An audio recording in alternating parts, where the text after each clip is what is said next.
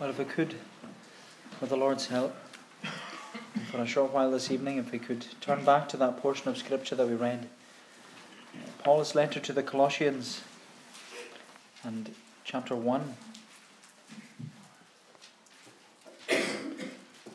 Colossians chapter 1, and if we read again at verse 24. Now I rejoice in my sufferings for your sake, and in my flesh I am filling up what is lacking in Christ's afflictions for the sake of his body, that is, the church, of which I became a minister according to the stewardship from God that was given me for you, to make the word of God fully known, the mystery hidden for ages and generations, but now revealed to his saints.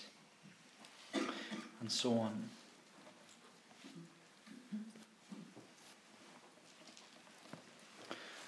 You need to be strong. You need to keep going. You need to just bite your lip and put on a brave face. You need to just suck it up and get on with it and move on. And you know, they're only some of the things that the world will tell us when something goes wrong. That when we're hurt, or when we lose someone we love, or when we're told of an illness, or when we experience opposition, or when life takes those unexpected turns, they tell us that we just need to be strong. We just need to put on a brave face. We need to just keep going. But whatever you do, don't talk about your problems with others. Don't discuss your feelings with people. Don't tell people what's going on in your life. Don't share your struggles or your concerns with those around you. Keep that to yourself. That's your business. That's private. Just bottle all that up inside. Cover it over. Wipe away your tears. Put on the brave face so that no one will ever see any sign of weakness in your life. Because sharing your problems and talking about your struggles and highlighting your personal concerns and worries, they say that's a sign of weakness. That's a sign of failure. That's a sign that you can't cope with life and that you're not managing. And you know, that's how the world thinks. And that's how we are shaped by the world. Because to show any sign of emotion, or to open up, or to talk about personal problems with someone else, people class that as a sign of weakness and a sign of failure. And that's what the false teachers in Colossae were telling these young converts to Christianity. The false teachers were telling the Colossians that talking about their problems, or discussing their struggles, or having this lack of assurance, or sharing their sufferings and their afflictions, the false teachers claimed that these things were signs that the Colossians weren't actually genuine Christians. And that the reason they were struggling so much is because they weren't proper Christians. Because if they were proper Christians, they wouldn't suffer. And they wouldn't have any of these struggles. And they wouldn't have any of these worries. They would prosper. They would be strong. They would enjoy all the good things of life. And God would love them. And he would smile upon them all day, every day. In essence, the false teachers in Colossae, they presented a prosperity gospel. A gospel that claimed that if they have God in their life, life will just go plain sailing. But if life doesn't go well for you, they would say, if it's not prospering, if you're not rich, if you don't have a good job, if you're not healthy, then God doesn't love you.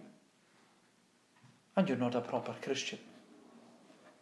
And you can see how damaging that theology is. The theology of a prosperity gospel. It's not a gospel at all. It's not good news. It's not even true news. To use a modern day term, it's fake news.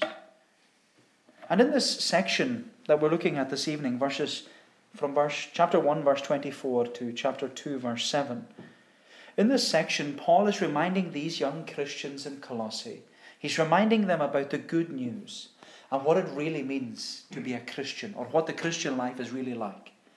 Because Paul says that the Christian life isn't about putting on a face. And it's not about putting on a front to people and creating this facade of Christianity.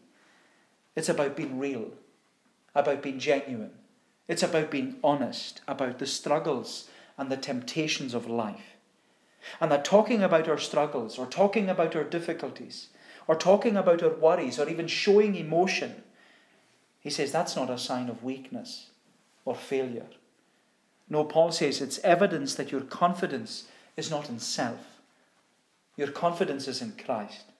And that your strength is not your own, but that your strength is Christ. And in order to reinforce Paul's teaching here, Paul talks from his own personal experience. He just talks about how he felt and what he's gone through. And in this passage, Paul speaks about three things.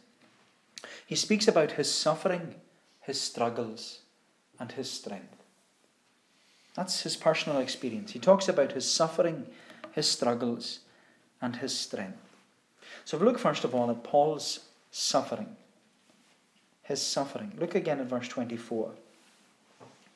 He says, "Now I rejoice in my sufferings for your sake. And in my flesh I'm filling up what is lacking in Christ's afflictions for the sake of his body, that is the church, of which I became a minister according to the stewardship from God that was given to me for you, to make the word of God fully known, the mystery hidden for ages and generations, but now revealed to his saints." And as we've seen in this opening chapter, the false teachers, they have claimed that the Christians in Colossae, they're not proper Christians. They're lacking something in their Christianity. And they need something more than Jesus. They need Jesus plus. They need to work harder. They need to be more faithful to God. They need to follow certain religious rituals and gain a certain level of knowledge in order to be a proper Christian. Because they say that's how God blesses them. And if God blesses them, well, they'll have no struggles in life. And they'll know that God loves them. And as you can expect, all these claims from the false teachers, they left these Colossians feeling inferior as Christians. And that their salvation was substandard. And the Colossians, they began to doubt their salvation. And they began to doubt the sufficiency of their salvation. But as Paul speaks from his own experience in this passage, he says from the outset, we all suffer. We all suffer. And that the Christian life, he says, it's full of suffering. And it's full of struggles. And he says that these things, they're evidence of a genuine Christianity. They're not evidence that you're a failed Christian or that you've never been saved in your life. But they're evidence of your Christian faith. Now, Paul isn't saying that you have to suffer in order to be a Christian. Don't get him wrong. But he is saying that when you're a Christian, suffering and struggles don't just disappear. He says they're part of the Christian life. And where you turn and who you look to in your suffering and your struggles, it should be evidence of your Christianity, and it should be evidence of your faith in Jesus Christ.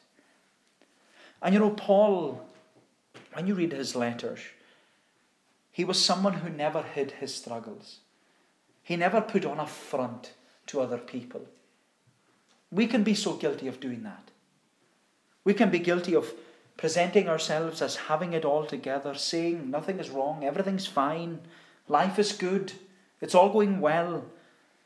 And sometimes that may be the case, things are going well, but for many of us, it's not. It's not a reality. But we pretend to ourselves and we pretend to others that everything is okay. But you know, Paul wasn't like that. Paul just said it how it was. He never had this facade that everything in his life was okay and that everything was going well and he was this spiritual giant, always on this spiritual high, and his life was problem-free.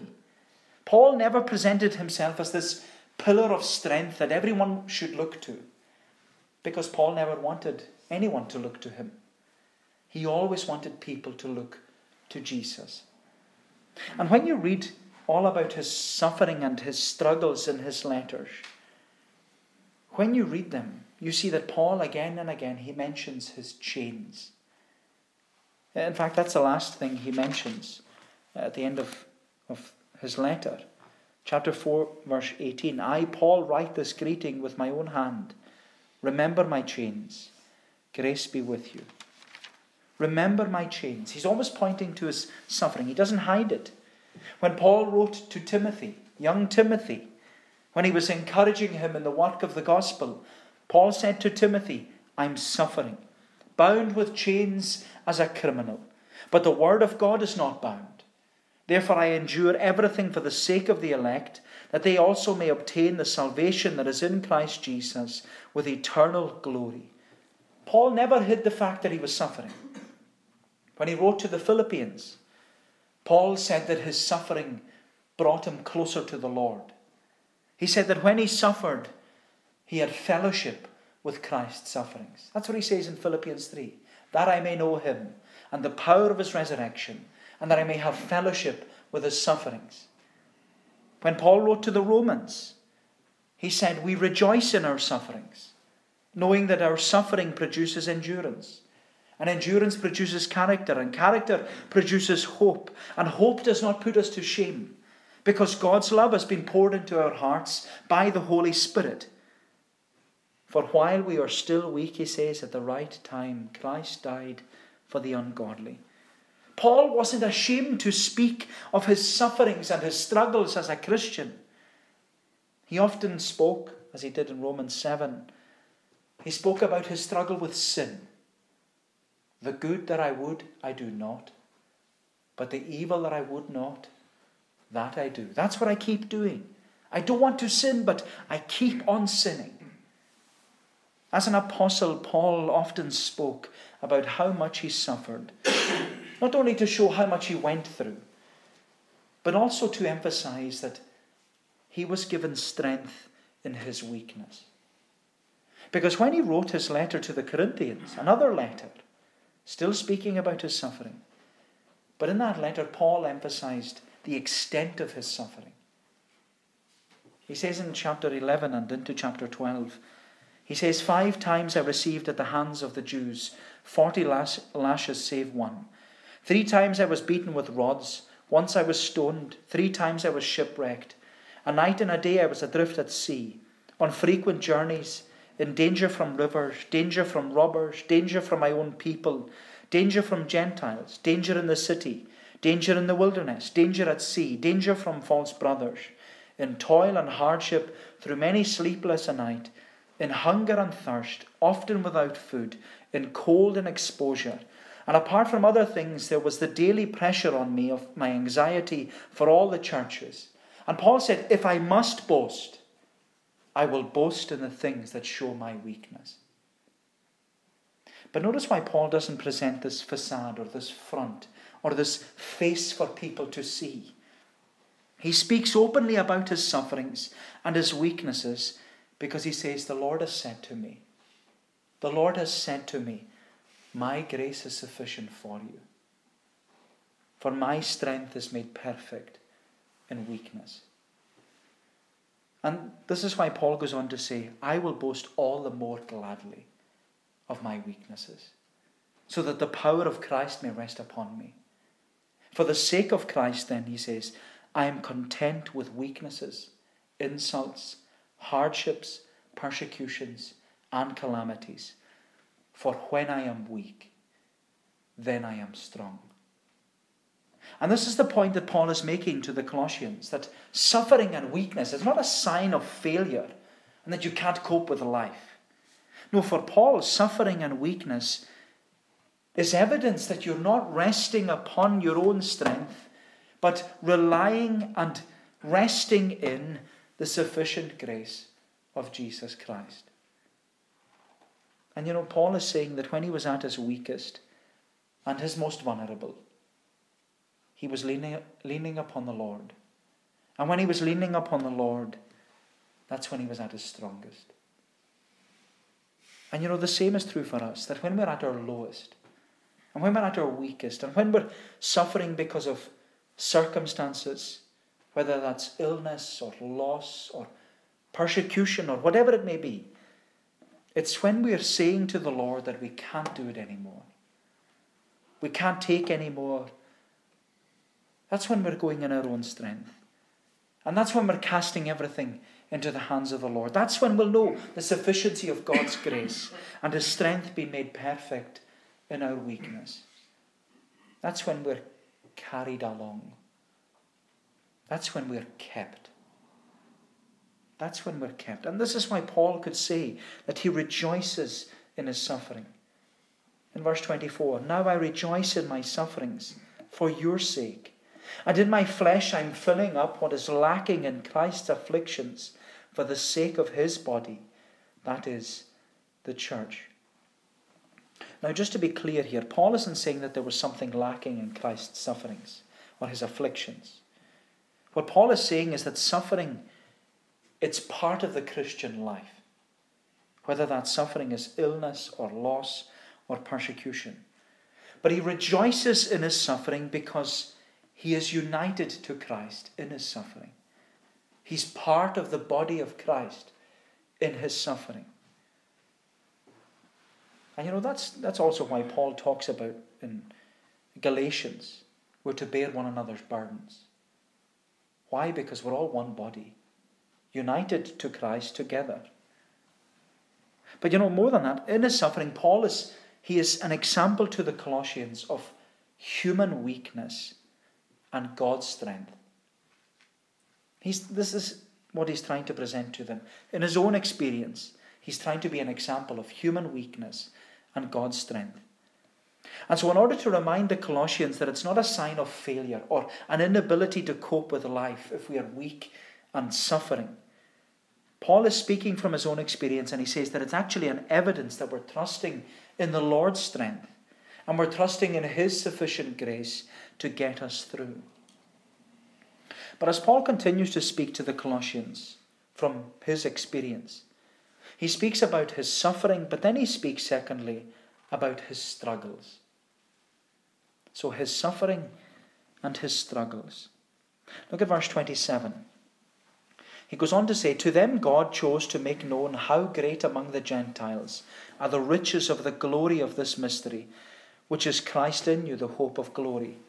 Him we proclaim, warning everyone and teaching everyone with all wisdom, that we may present everyone mature in Christ. For this I toil, struggling with all his energy, that he powerfully works within me. And as we've already seen, Paul didn't hide the fact that he suffered as a Christian. And in this section, in these verses 27 to 29 and into chapter 2, Paul doesn't hide the fact that he struggled as an apostle. He suffered as a Christian and he struggled as an apostle. And in this section, Paul is speaking about what he suffered as an apostle for the sake of Christ. But Paul makes sure that the Colossians know that as an apostle, he's not like the false teachers who want position and recognition.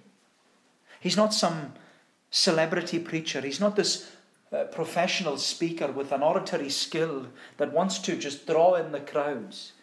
Paul isn't seeking the limelight and the esteem and the admiration of the public.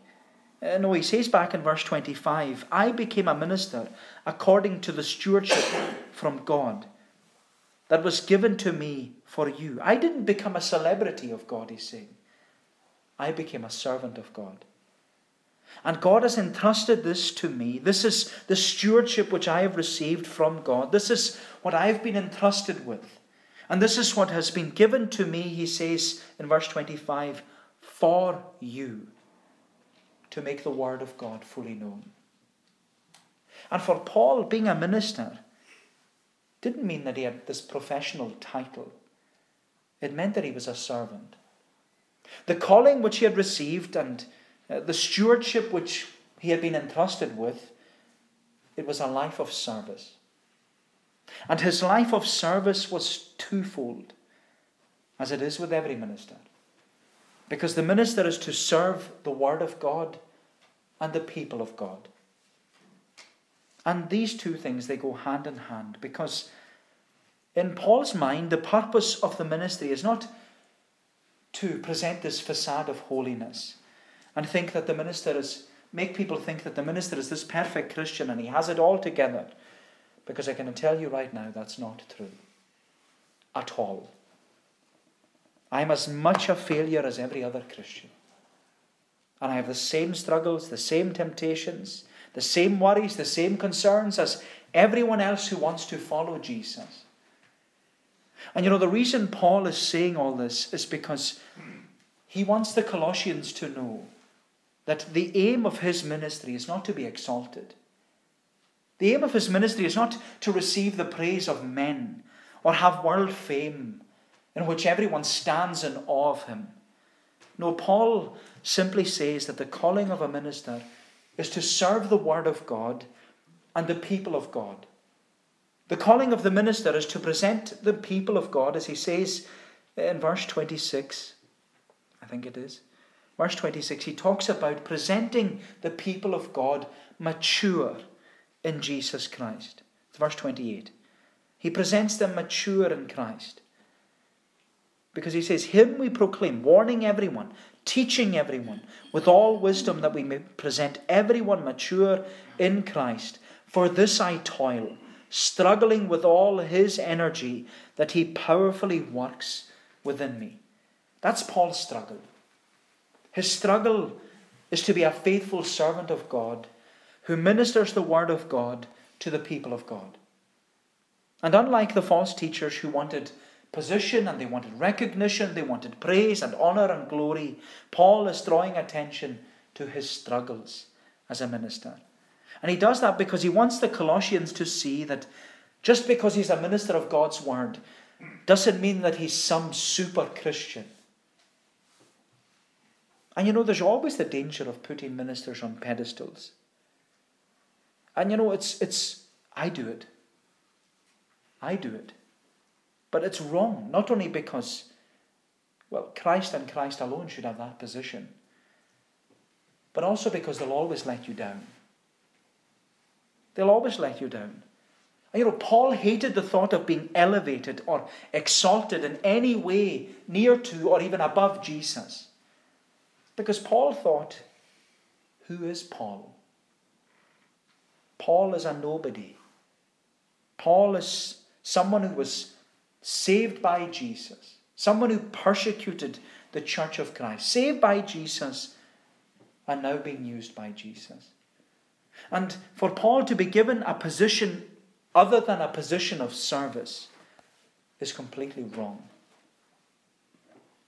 But the truth is, if I can say it, ministers can be guilty of seeking a position other than a position of service, and enjoying these positions, and even abusing these positions. But when we consider Paul's personal experience, for him that's not what the ministry or being a minister is about. Because for Paul, he says that when the Lord works powerfully within him, he says the ministry is about serving, it's about proclaiming, it's about warning, it's about teaching. The ministry is about working and toiling and struggling with all your energy to ensure that the disciples of Jesus Christ go on to maturity. Paul says that's what the ministry is about. It's not about Paul. It's not about any other minister. It's about serving. It's about ministering the word of God to the people of God. And as Paul speaks from his personal experience, he says at the beginning of chapter 2, "For I want you to know how great a struggle I have for you and for those at Laodicea," which is just a neighbouring town next to Colossae. I want you to know how great a struggle I have for you and for those at Laodicea, for all who have not seen me face to face, that their hearts may be encouraged, being knit together in love, to reach all the riches of full assurance of understanding and the knowledge of God's mystery, which is Christ, in whom are hidden all the treasures of wisdom and knowledge. Paul speaks about his struggle as a minister, so that even though the Colossians have never met him face to face, he speaks about his struggle so that they will be encouraged to know that even as a minister of God's word, he also struggles. And Paul's hope was that they would take encouragement from his struggle, that they would take encouragement from this and, as he says, have their hearts knit together in love and have full assurance of their salvation. Because as we said before, that was the difficulty which the Colossians had. They lacked assurance of salvation. And they had doubts about the genuineness of their Christianity. Because the false teachers, they had filled their heads with the idea that you need to be a super Christian in order to be a proper Christian. But as Paul speaks from his own experience, he says that's not true. Because when we share our problems, or talk about our problems, or talk about the personal concerns and the worries that we may have, he says it's not a sign of weakness or failure or that you can't cope with life. It's a sign and evidence that your strength is not in yourself. It's in Jesus Christ. And you know, when Paul is speaking about being a minister, and he's presenting himself as someone who's weak and someone who doesn't have it all together, Paul's message to the Colossians, it should remind us of what J.C. Ryle once said. The best of men are only men at best. The best of men are only men at best. And J.C. Ryle, he wrote that memorable statement in his commentary on the Gospel of Matthew. And just to quote the commentary, Ryle writes, he's writing about, or he's commenting on Matthew 17 and the Mount of Transfiguration, where God the Father says to the disciples, speaks from the cloud. He speaks about Jesus. This is my Son, in whom I love. With him I am well pleased. Listen to him. And Ryle focuses upon the words, listen to him. And he says, let us see in these words a striking lesson to the whole Church of Christ, because there is a constant tendency in human nature to hear man. There is a constant tendency to hear bishops, priests, deacons, popes, cardinals, councils, preachers, and ministers. And they are continually exalted to a place which God never intended them to fill. And sadly, they usurp the honour of Christ. Against this tendency, says Ryle, let us all watch and be on our guard. Let these solemn words of the vision ever ring in our ears. Listen to Christ. Because the best of men, he says, are only men at best. Whether they are patriarchs, prophets, apostles, martyrs, church fathers, reformers, or Puritans, all of them, he says, are sinners who need a Saviour. They may be holy, they may be useful, they may be honourable in their place, but they're sinners, he says, and they must never be allowed to stand between the Christian and Christ. Because Christ alone is the Son in whom the Father is well pleased. He says, Christ alone is sealed and appointed to give the bread of life. He alone holds the keys of death and the grave in his hand. So let us take heed, says Ryle, that we hear his voice and follow him. Let us value all religious teaching in proportion as it leads us to Jesus, because the sum and substance of saving faith is listen to Christ. The best of men, he says, are only men at best. And you know, that's what Paul is stressing here to the Colossians. Don't listen to these false teachers. Listen to Christ. Listen to Christ. And so as Paul speaks to the Colossians from his personal experience, he speaks about his suffering, he speaks about his struggles, and then lastly and briefly he speaks about his strength. His suffering, his struggles, and his strength. Look at verse 6. He says, therefore, as you received Christ Jesus the Lord, so walk in him, rooted and built up in him, and established in the faith, just as you were taught, abounding in thanksgiving. And so, having shared from his personal experience about his sufferings and his struggles, Paul now applies all of this to the Colossians. Because he says in verse 6, therefore, meaning, now this is what you have to do. This applies to you. This is where you have to apply this to your life. Therefore. But you know, even looking at these words of application, what we have to see here is that even though Paul has never met these Colossians, he's having fellowship with them. Because as we said before, the word fellowship means sharing. And in this section, Paul he's been having fellowship with the Colossians because he's been sharing with them from his personal experience. And that's what fellowship is. And that's what fellowship should be. It shouldn't be talking about the unanswerable questions in the Bible. Fellowship should be about sharing from our experiences, whether good or bad. And it should be sharing so that we can encourage one another in the faith. And for Paul, it wasn't a sign of weakness or failure to have fellowship and share from his personal experience. It was a means of strengthening and building up and encouraging the Colossians in their faith. And that's why it's good to have fellowship. That's why it's good to have a Bible study on Colossians in an informal setting, where we can open up the Bible and where we can share from our experiences and where we can talk about maybe sufferings or struggles or weaknesses. Not so that we can just point at one another and say that they're a failed Christian. It's so that we can do as Paul is doing here. We can speak about our struggles and our suffering so that we will encourage one another. And that through sharing experiences, as Paul says to the Colossians, that our hearts would be encouraged and knit together in love, and that we would experience all the riches of full assurance of faith.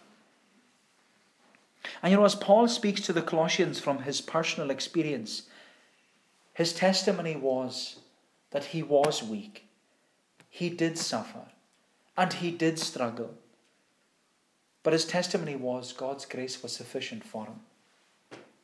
And that even in his weaknesses, he could say, as he did to the Philippians in chapter 4, I can do all things through Christ who strengthens me. I can do all things through Christ because he is my rock. He is my rock. And it's because of this fellowship, this sharing of his personal experience, that Paul applies it to the Colossians. And he says, therefore, as you have received Christ Jesus the Lord, so walk in him, rooted and built up in him, and established in the faith, just as you were taught, abounding in thanksgiving. And knowing how weak they are and how insignificant they feel and how low they can be, Paul's longing is that the Colossians, and that we too, that we will walk in the way of our confession. Because like the Colossians, we have confessed that Jesus is our Lord. That's what we saw last time. Jesus being our Lord. And we've confessed that Jesus is our Lord. And on confessing that he's our Lord, we must continually confess, like Paul, that he is my rock. He's my fortress. He's my shield, my high tower. He's the one who keeps me. He is my rock. And that as our rock, says Paul, we are rooted in Christ, that we are continually being built up and established in our faith.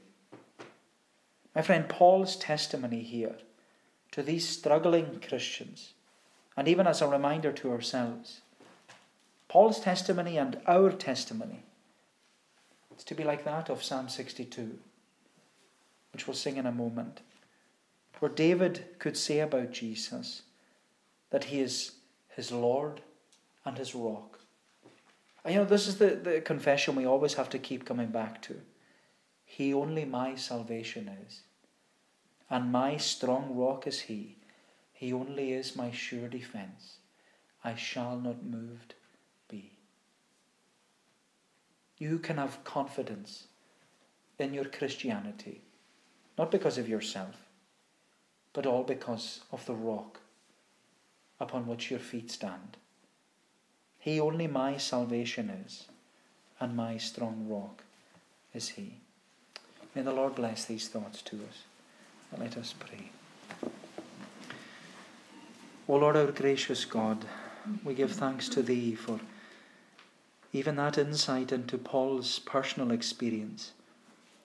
And Lord, how we see in his own life, we can see struggles and and suffering and stress and all these different experiences.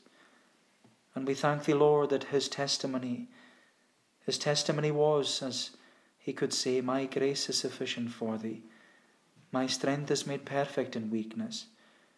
And that, Lord, we would be like Paul, that we would boast in our weaknesses, that the power of Christ may rest upon us, that we would know that we can do all things through him who strengthens us, and that we would realize that these words are not words just to spur us on mentally, but that they are words of spiritual effect, words that remind us of who our Saviour is and what our Saviour is able to do in us and for us, because he can do in us and for us exceedingly abundantly above all, more than we could ask or even think. O Lord, remember us then, we pray. Remember those who may be struggling, those who may be suffering.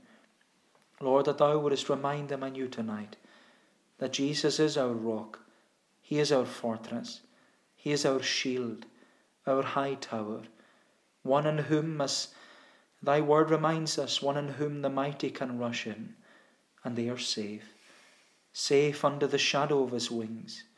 Bless us, Lord, together. Help us to know that we are the body of Christ, that we are united to one another, and help us then to bear one another's burdens, and so fulfill the law of Christ.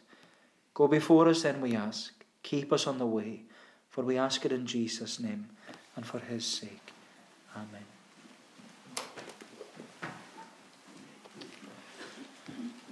We shall conclude singing the words of that psalm, Psalm 62.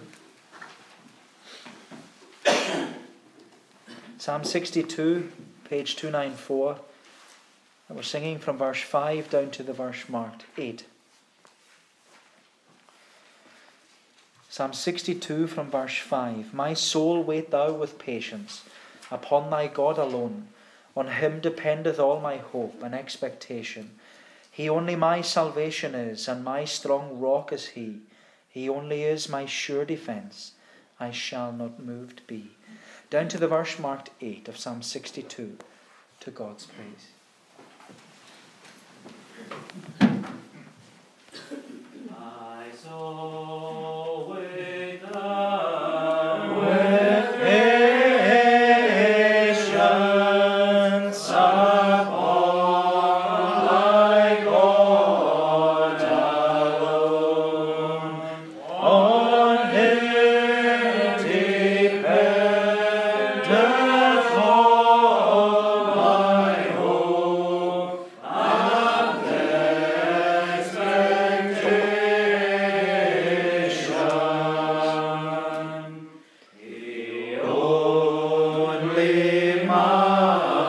my salvation is, and my strong rock is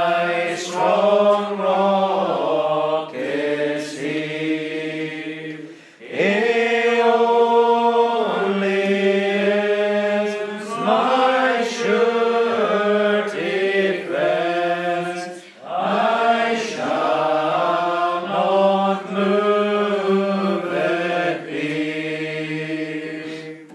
In God my glory blessed is, and my salvation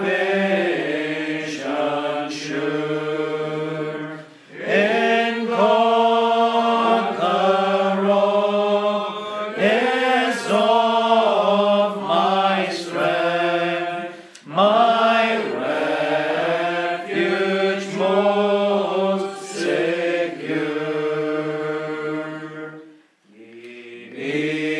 People, place your confidence in him continually.